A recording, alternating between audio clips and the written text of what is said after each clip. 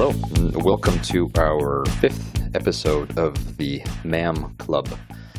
Today we want to talk about reinvention and sort of break it apart so it's not the cliche that you hear, but actually get into some of the guts behind it and even talk about why it's not for everyone and it may not be the right thing for you.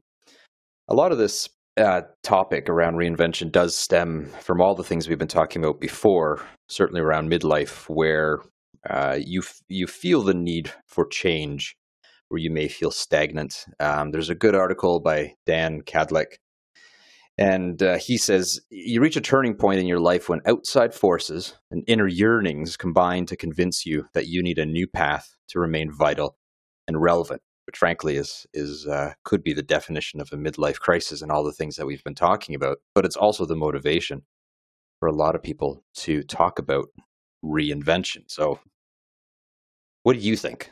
What do you think of when people talk about reinvention? What pops into your head? I was going to talk about reinvention, but I felt like that would be setting expectations a little bit too high. I mean, how do you reinvent reinvention? But certainly it's an interesting topic. And you know, for me personally, I mean, I'm going to try to come at this kind of more from a personal perspective, and I haven't hit the point yet in my life where, I've thought about reinvention more recently. But certainly, when I look back on my life, I've had several moments of reinvention. I mean, we kind of framed this show a little bit around people who are in our demographic, kind of our age, where when you're thinking about reinvention, you're kind of thinking about more of a midlife type of thing, some monumental decision. But I mean, I'm sure if you look back, on your own life, there's different phases that you've had in which you've probably reinvented yourself, a couple of times, maybe many times.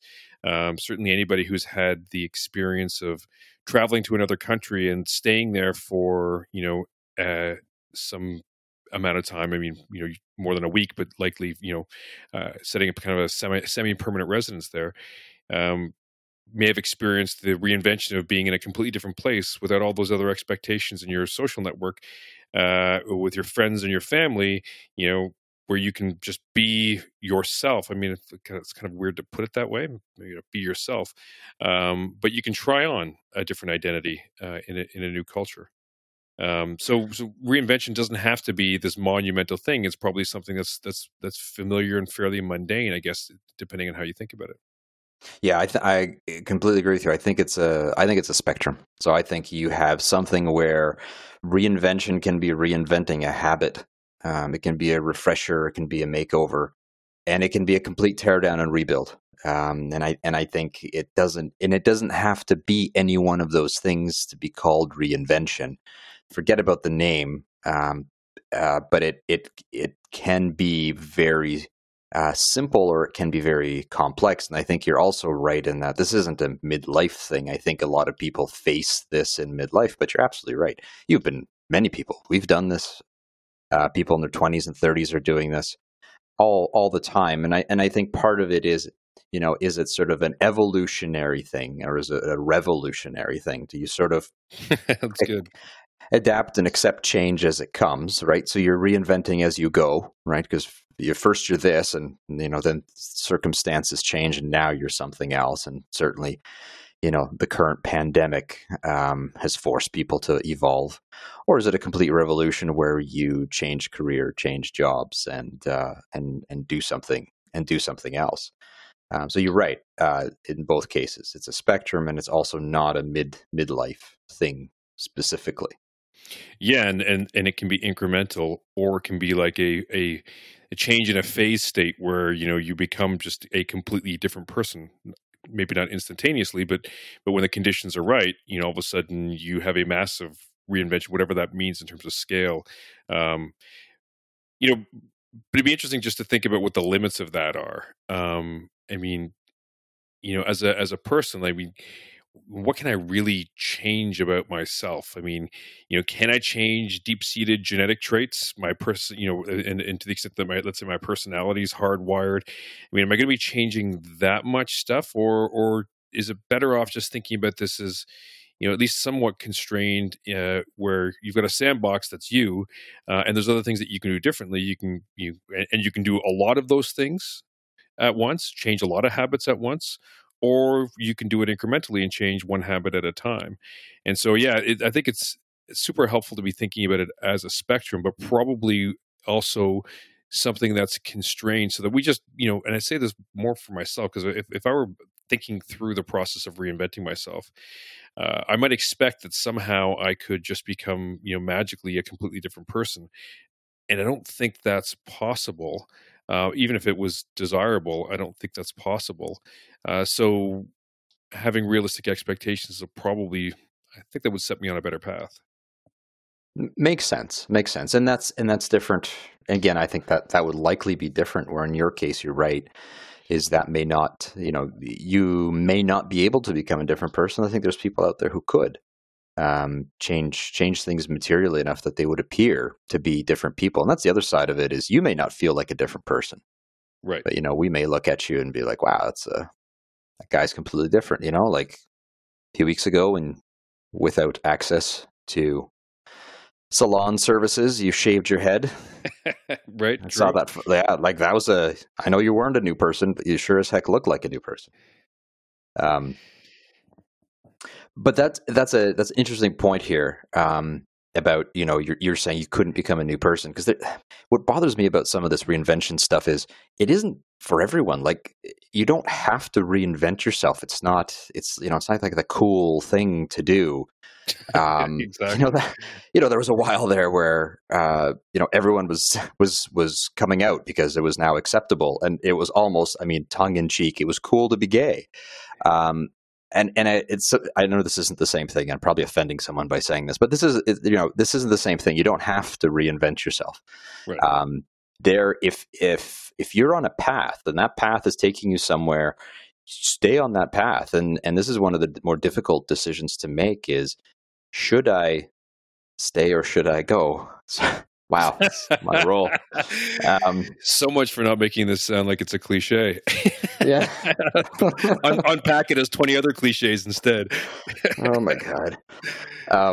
But it's a true thing, because it's a difficult, it's one of the more difficult things to make a decision around, which is, wow, like, should I persevere? Or is this one of those things where I should start over and look at doing something else? And, I can give you examples on both sides. Dyson, the guy who made the vacuum cleaners, had 5,127 prototypes. He persevered. That was his thing. He didn't go anywhere else. Rovio, the guys who made Angry Birds, made 51 games before they made Angry Birds. They persevered. And then you have, I know this isn't a person, but I love this example of Nokia, which was a paper company in when it was founded in 1871, and then it was a rubber boot company in early 1900s, and then it moved to military radio phones, and then it made cell phones, and now it's changing into something else again.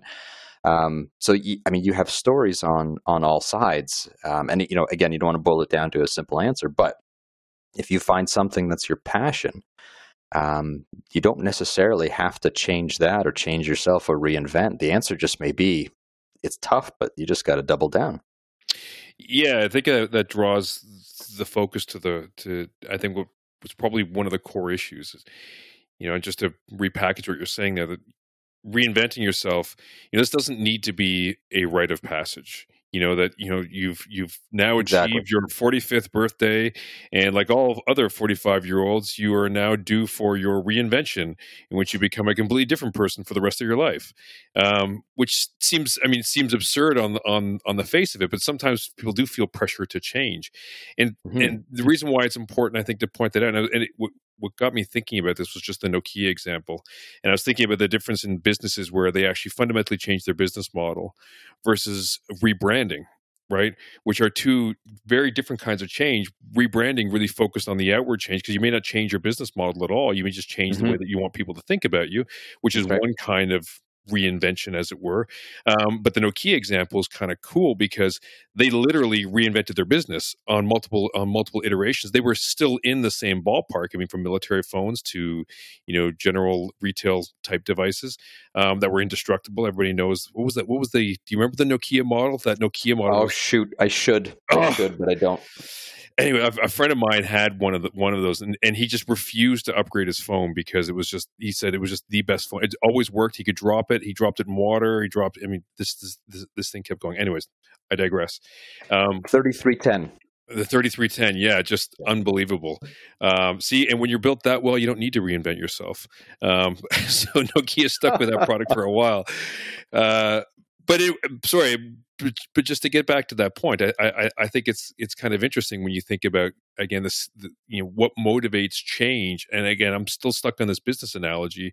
Rebranding might be a way of getting yourself to be more appealing to more people, right? I mean, that's why businesses do it. It's a marketing play. But changing your business model is responding to changes in your environment in a way where you're trying to survive in some sense as a business, which is why you need to either find new markets or expand your market share by offering new products and reinventing your company in that sort of way. And I don't want to kind of tax this metaphor too much, because all of a sudden, this is a personal thing when you're talking about change. But what I want to draw out is the difference here between what fundamental change and superficial change, both of which are legitimate at different points in time. I mean, I'm not here to judge anybody about the kind of change that they want. But the fundamental change kind of poses an interesting question, which is, why are you changing? Why do you feel the need to change? Is it really about survival in some sense, or is it? I mean, let's just open the question up. I mean, what would motivate change in the first place, at whatever scale? Mm-hmm. Yeah, and I think you certainly hit on the necessity. So reinventing yourself through necessity has been there throughout our lives. Many people right now are experiencing it real time as we speak. Right? The way the world existed isn't the way it exists today, and you have to reinvent. So, Right. So absolutely, that is one side of it.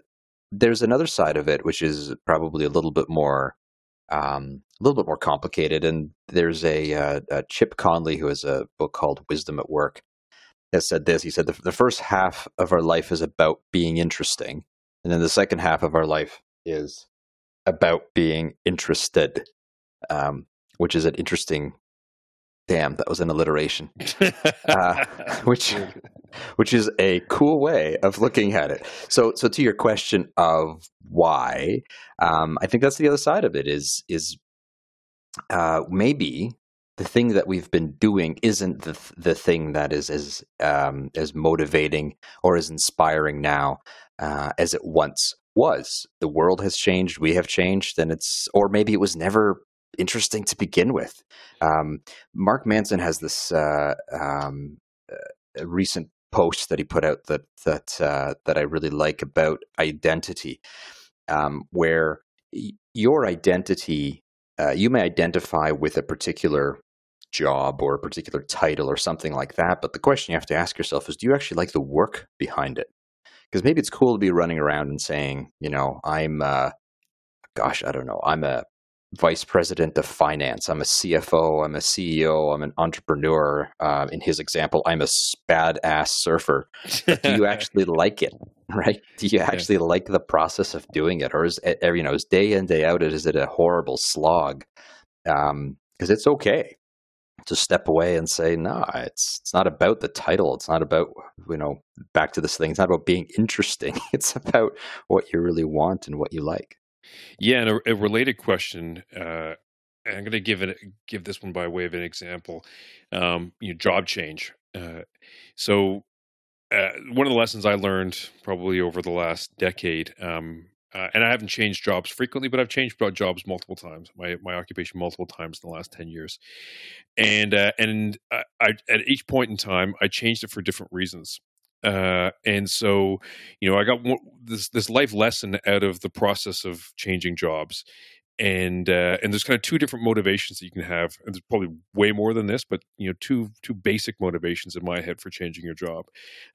One, you're trying to get away from the job that you're in because you can't stand it, or two, that you're going towards some other job because that job is just better. It's an improvement or change in some other positive way. And those are two very different motivations: running from something and running towards something.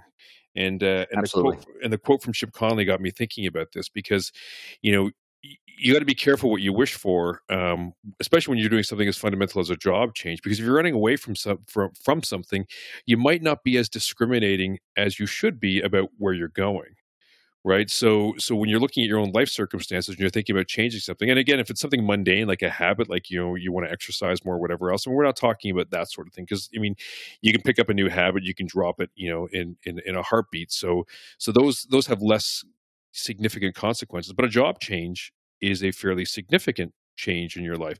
And given, the standard rule that when you change your job, you should probably stay in the next job for 2 years, because nobody likes looking at a resume that's got, like, every 6 months the person's there. It looks like they're on a job carousel, just hopping on and hopping off whenever they can. And so you're really talking about a 2-year commitment every time you change a job. So if you don't, if you're too upset, and hey, listen, sometimes you need to get away from the job that you're in because it's just not good for your mental health. So I'm not discouraging that, but you could possibly end up in a worse place if you aren't discriminating about where you're going. And so that's the lesson, I think, is, don't just run from Absolutely. things. You got to run towards something. Yeah, and that's true. And you're talking about jobs, and that's a core component of this career. But obviously, this is true of relationships as well. Similarly, you never, again, with the caveat of an abusive relationship, Right. but it's the rebound, right? You have a bad breakup, and you pick up the first person that comes across your path. Also, the history tells us that's maybe not the best way to go. So I think you're right. On the career thing, let me pick up on that. So one is, changing a job, finding something that aligns more to your morals, to your values, to your quality of life, all of the things that perhaps you had sacrificed in the past, but now you're willing to put yourself first, and put those needs first. Yeah. What happens what appears to be happening in a lot of cases is these individuals are moving into entrepreneurship. I mean, you see a lot more of the millennials and the youth today moving directly into entrepreneurship, which wasn't the case 30, 40 years ago to the same extent. But what we're seeing now is those who were in big companies, in the corporate world historically, are now moving into the startup space. So the fastest growing group of new entrepreneurs is aged 55 plus, which is fascinating. And most of them are happy. And when asked why are they doing it, there's a portion of them that are doing it because they got laid off, about 15%, according to the AARP survey. But over 40% are saying they're doing it to pursue their passion. So they've designed that thing that they want, and they're going out and doing it, and they're happy. Yeah, that's fantastic. And just thinking about the process of change. So let me just try to not summarize, but just go over some of the takeaways here. So change can be big or small. So it's a spectrum. There's lots of different ways that you can change. So reinvention doesn't need to be this all or nothing sort of thing. Okay, good. Check. Secondly, the motivation for change. Why are you changing? Are you running away from something, or are you running towards something? And the entrepreneurship example is kind of interesting, because in that case, with 40%, I mean, that's a pretty solid subset of people.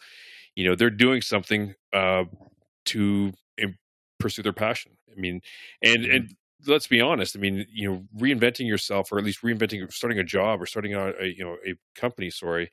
At age 50 or 55, again, if it's at a necessity, it makes it a little bit easier to make that sort of decision. But if you're doing it as a choice, you're taking on risk, and so it's super interesting that people feel so compelled to take on that risk in order to be able to do something where they get more meaning out of their business activity, or living their life through their business that way.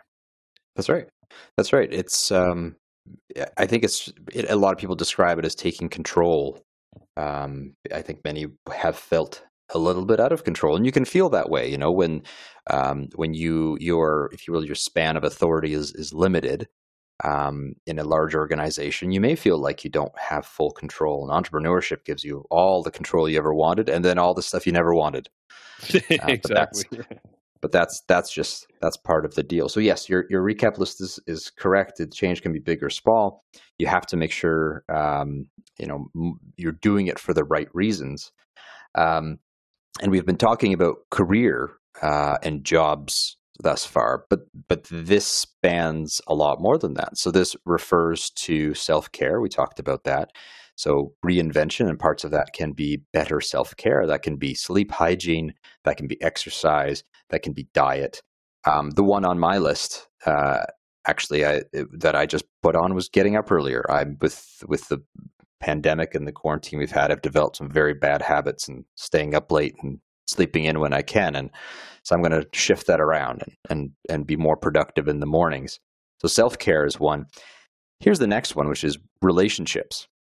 And there's this interesting stat I found from Pew Research, is that divorces are becoming less common among couples under 40, but the divorce rate, this is U.S. data, among U.S. adults over 50 has doubled over the past 25 years. And for those over 65, it's tripled. So I would take away from that reinvention for many of these folks is more than just a job or entrepreneurship. It looks at relationships as well. That's super interesting. I remember seeing statistics like this before, and the explanation I'd been given at the time, I have no idea if this is accurate, but I mean it's kind of interesting because there is a separate trend that goes along with this. So when it comes to marriage, as an example, I mean, so you also have a growing trend of people who just aren't bothering to get married. I mean, who aren't embracing the institution. But that's less interesting. But it's also it's interesting alongside of the next observation, which is people are getting married later, much later than they have before in their lives, which is really kind of interesting because, again, the pet theory around this is that, if you've had a bit more life experience before you commit, so you've had the opportunity to explore, different parts, either other relationships or what have you. The hypothesis was that people would be at less risk of divorcing later on because they would be more satisfied with a life partner that they'd chosen at the age of, let's say, 30 or 31 versus a life partner they'd chosen at the age of 21 or 22. And there is if you look at the age at which these different demographics get married, people who are over 65 likely got married in their early 20s, That's right. whereas people in their 40s probably got married late 20s, early 30s is kind of the average. And that's, I think last time I saw the statistics on this, it was something like, age, I think it's between 31 and 33 is the average age at which people are getting married. Don't quote me on that, but point being is that it feels right. I mean, anecdotally. Yeah. So it's a little bit later. And so what's interesting about that, again, thinking about, this idea of reinvention and what drives the need for this. If you have, I guess, if the theory turns out to be true, if you have a bit more time to explore and kind of reinvent yourself before the great commitment, you're diving into marriage, you may have less of a desire later on to divorce and get out of your current relationship, right? And this, for me, I keep getting stuck in this idea that what's motivating the change in the first place. Are you running away from something? Are you dissatisfied, like a 65-year-old who's been unhappy in their relationship most of their lives, and so they decide to divorce later on in life? Or are you pursuing something? Are you bringing something into your life? Or you're pursuing a new goal, not because you're unhappy with where you're at, but just because you want to try something different or try something new. And what's interesting about that is if you're to try to unpack change as a process of some sort, and I know you've got some thoughts on this as well. Uh, the first step is kind of exploring the motivation, and there's a difference between for example, goal setting for me is a positive process in which you have goals. Your goals may change in life, but the way a goal functions in your life is kind of interesting. It gives you a long range target that you can then start to plan towards. Again, you're not committed to it. I mean, obviously you have a better chance of attaining your goal if you do, if you stay committed to it. But Hmm. you can change your mind, of course. Um, and goals will anchor change in a way that's very different than, let's say, trying to avoid pain or discomfort in your life, based on your current life circumstances, whether you're in an unhappy relationship or whether you're unhappy with your job or whatnot. You can change away from that, but you're not guaranteed to move into a better position unless, of course, you have goals at the same time. Yeah, and that's exactly the motivation and you're starting to move into sort of how do you do this?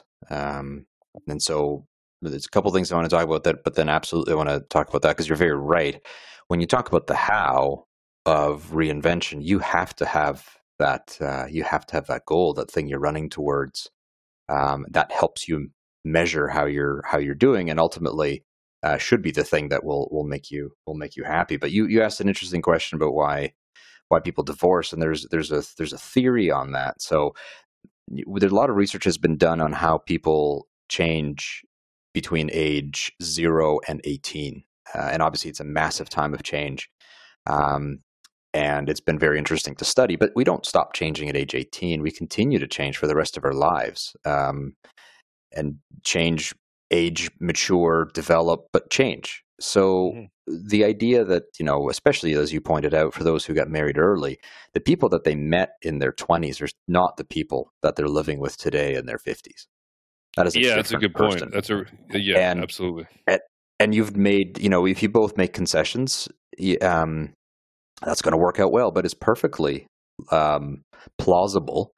Uh, and I'm saying this because I don't want people to think that it's their fault necessarily, or that they messed up somewhere. It is just possible that you've grown apart, and certainly research would point to the fact that we change enough to justify that kind of outcome. So yeah, early people who got married early may be finding that this isn't necessarily the same person, or isn't working for them the same way.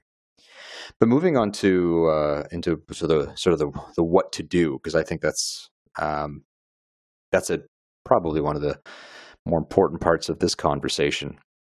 And the first part is obviously to start with yourself. There may be a part in all of this where you just don't know that idea of the goal. What am I striving towards? What is it that I want to get to? You may not be able to sit and define that right now and write it down and say, here it is. If you can, do it. Terrific. And you may be one of the lucky few. If you can't, that's okay. But if you can't, you're also going to have to do something very, very difficult, which is to let go of maybe what you are, what you think you are, and enter a state where you don't know yet. And that's actually really hard. Where we begin to where we consciously accept the fact that we're losing part of our identity. I was always, the guy who did this, this, and this, right? And now I'm not. And so who am I? But if you're trying to find yourself and reinvent yourself, you may need a period where you don't know. So that's part one. Hmm. And that's hard as hell. But when you wake up in the morning, you're like, who am I? Like, that is a hard thing to do. But that's part of the process. So that's the first thing. The second one is as you begin to define that better, you define it. And again, you're going to require some intestinal fortitude here, where you decide you are now this new person, but the world hasn't see you as that yet, right? So, the guy who used to do IT support is now running a restaurant. Like, that's just a hard thing to accept. And people, I'm sure, would drop by and be like, "Oh, I bet you the IT systems are super in that restaurant." Um, but that's shallow. And well, let's use some real examples. So I have a friend who was a management consultant. We might have mentioned him before, Daniel, and he decided that he was going to go back to med school at age 36, I want to say, mid to late 30s. He decided he's going to go back to school and start all over again. And keep in mind, like, med school, is like a 5 to 10 year commitment by the time you're done, and a full-fledged doctor, depending on what you're going to do. So that's a big deal, but that's what it was. So There's another friend of mine that went back and became an engineer at age also in their mid 30s, ending up in their mid 40s. Um, I have two colleagues, and this is interesting, who have made a big switch. One has been in a not-for-profit. He's in his late 40s, his whole life, incredible. And he's looking at moving to the corporate side now. He's like, well, look, I spent all my life, not making the money I could. And he is an excellent leader. And looking at all these people around me and, trying to do good, I'm like, and he says, well, I just want to try the other side now. I want to see what it's like just to, make a lot of money and maybe not do as much good. And at the same time, That's good. Yeah, yeah. and as he's saying this, he has people coming to him wanting to be on the board of directors of his foundations from the corporate side, who have been laid off or are looking for a change, and they're saying, I've been in corporate my whole life, and I want to do something good, and they're switching over. So these are all valid. I know these were all, in this case, career examples, but you can see it happens on all sides. So step one is, figure out what that's going to be for you, and that can take maybe some experimentation. Then, as you said, figure out what those goals are going to be, what it is that you're ultimately going after. Yeah, I think those examples are striking. And the first thing that came to mind is, especially when you talk about the guy with the foundations and kind of the inverse, where his some of the corporate colleagues are now looking to get involved with the foundation, and he's looking to go to the other side. And it just made me think, how much of how much of what drives change is again, this grass is greener kind of idea, that you'd be happier if. That's right. Yeah. Yeah, that's right. But that is the path, the unexplored path that needs to be explored. I think that's it. I mean, we look for certainty in the world, right? We look for the one thing that we're all going to find, and that's going to be it. But it's going to take experimentation, and some people get lucky and they find that thing quickly, and for others, it's a longer path. I was talking to my wife about some of this, about how we make decisions, simple things like car choices. And what I realize is the way that I make a decision is different from the way that she makes decisions. For example, I need to cross off items off my list. So it isn't good enough that you show me a car that meets all my specs. That's good enough for her. Show me, here's my requirements. I found something that meets my requirements, budget, features, done. But for me, even if I find that one thing, I'm not done. I need to go through and make sure that there aren't any others on the list. So I need to cross items off my list, not add items to my list. That's the way I make decisions. And because of that, and I know people like me, because of that, there are people who need to go and explore different things. We need to cross items off our list. I tried this, and I tried this, and guess what? Where I started was ultimately the best place. But I didn't know that until I had tried all these other things. Right. That's interesting. So just to make sure I understand this, so how do you know what to put on the list if you don't explore? Well, that's it. I mean, so you have an inkling, like all these things are a journey, right? So you're like, well, I think, I think I want to learn to play an instrument. So let's go try the piano. Like, that's not fun. That doesn't. Let me try a guitar. My fingers are gonna hurt. That's not fun. And then you get then I got a drum kit, and I'm like, yeah, look at that. I can stick with this, and it doesn't feel tiring, and it works. But that took 3 attempts, right? And back to this thing about. I mean, this is a micro example, but back to the same thing. When do you stick with something, and when do you make a change? Right? Should I have stuck with the piano to begin with and just be better at it, or maybe that was never the fit to begin with?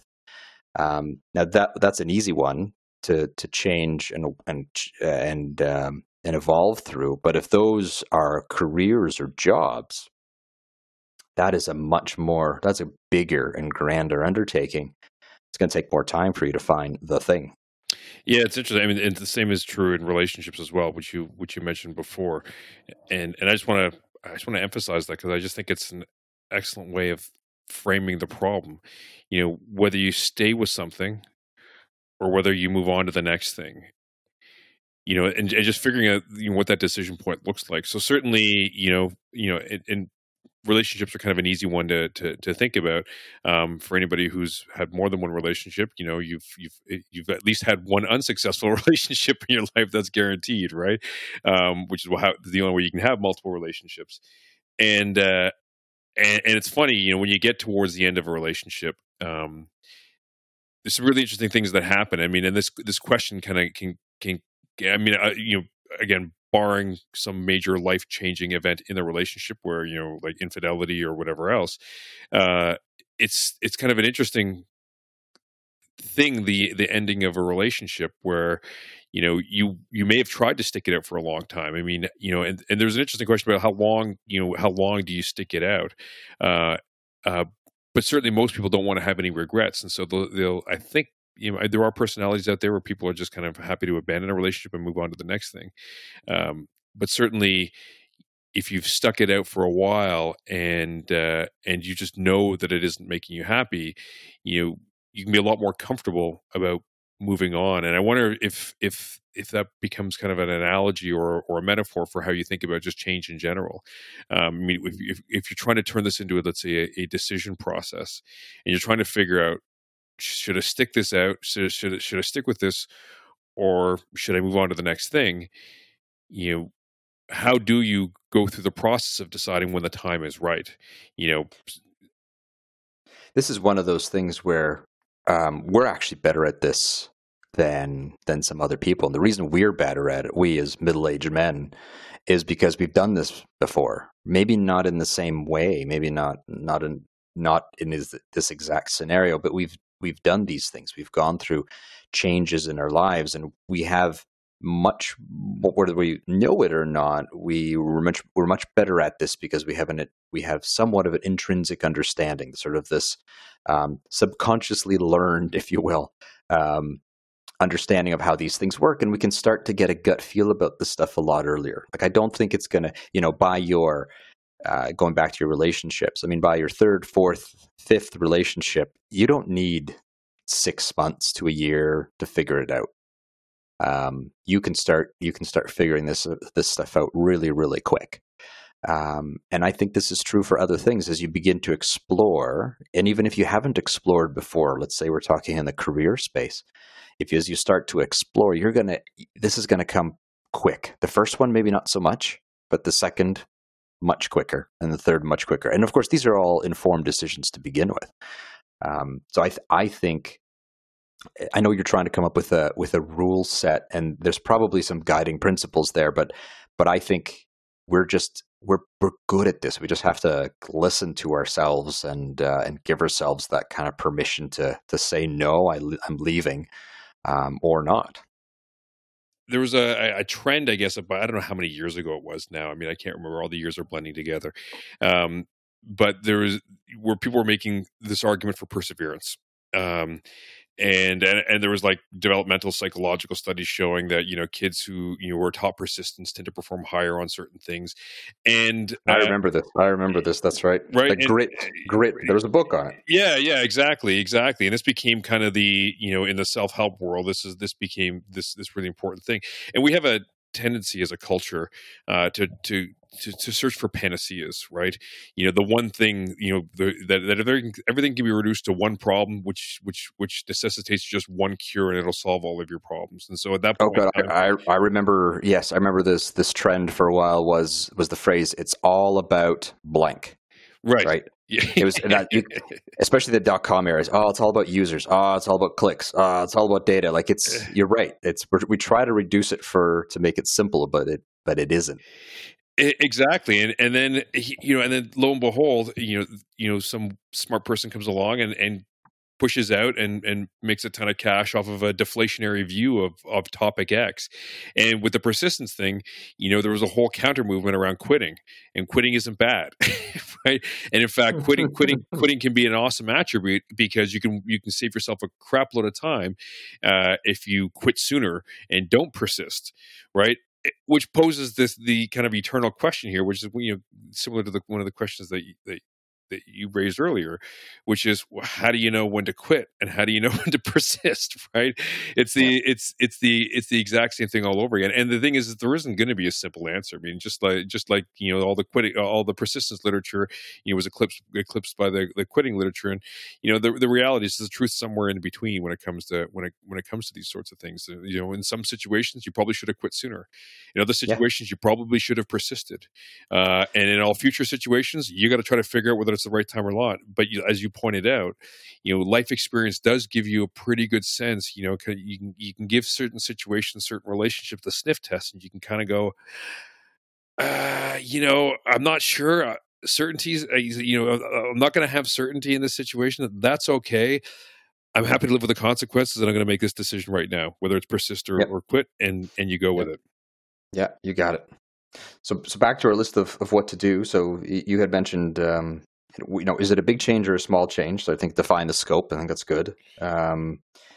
Define your motivation, why you're doing it, and create goals that support it. I think the next thing is this is where it gets hard now, which is set your mind to it. And that again may sound a little hokey, but it's actually really hard. So this is back to this persistence thing. So you have to give it the old college try now. So now you've defined all these things, and you have to persist for some amount of time before you can make a call. So this is hard now. Now you got to set your mind, and of course there's things to help you do that, and you should seek those out. So that can be whatever support there is. Those could be support groups. That can be training. That can be a mentor. Find out what and define very clearly what that support is going to be. You don't want to do all this on your own. And I want to talk about these two things because it goes back to your persistence. And then what you want to do is start taking small steps.